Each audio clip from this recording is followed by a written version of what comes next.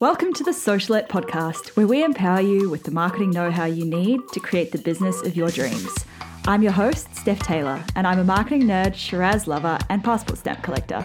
Join me as I dive into all things small business marketing and deliver them to you in bite-sized, fluff-free lessons every Monday, Wednesday, and Friday. Let's get learning.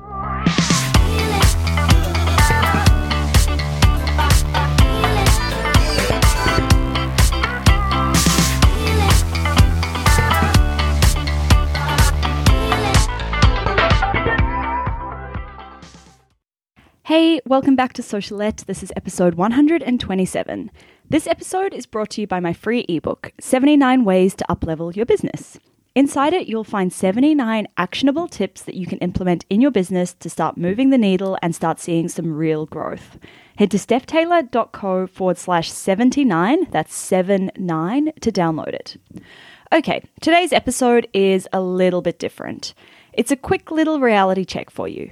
Everyone is so obsessed with the follower count on Instagram, and I'm here to tell you that it doesn't matter one bit. I have a couple of Instagram accounts, but only two main ones that I actively use and post to. My travel/personal one, it's around 23,000 followers at the moment, and my business one has nearly 8,000.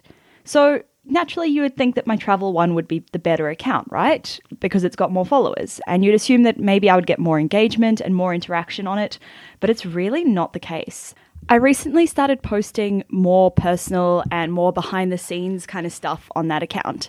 And that actually led to me losing around 300 followers, which at first, it was a pretty massive blow to the ego, and I started worrying whether the content I was posting maybe wasn't good enough, whether people just didn't care about what I was posting. And then I got really worried because here I am teaching people how to use Instagram to grow their businesses, but my own Instagram account was moving backwards. And then I realized that actually, you know what? Losing followers isn't such a bad thing. For the longest time, I was too scared to post anything that was too personal, just in case people unfollowed me, to the point where I would cull most of the content I could share and only show things that were business or travel related. But you know what I realized? The people who unfollowed me, they were never going to buy from me or work with me in the first place. They weren't my ideal customer. And it's the same as when people unsubscribe from your email list. These people just weren't the right people, so you shouldn't be offended. The other thing I realized, my self-worth isn't defined by the number of followers that I have or the number of likes that I get. Because as we've all seen, the Instagram algorithm is a pretty fickle beast. I'm still exactly the same person I was when I had 300 followers more than I do right now. And I would still be that same person if I had 20,000 more followers than I currently do. So quit stressing about the number of followers you have. The number of followers you have doesn't always correlate to the number of sales you're making in your business. And that's what really matters, okay? Cool. Now, onto something slightly different. I've had a couple of you suggest like a bit of a life and business update section in the podcast every now and then, because I'm pretty useless at telling you guys where in the world I am, what I'm up to.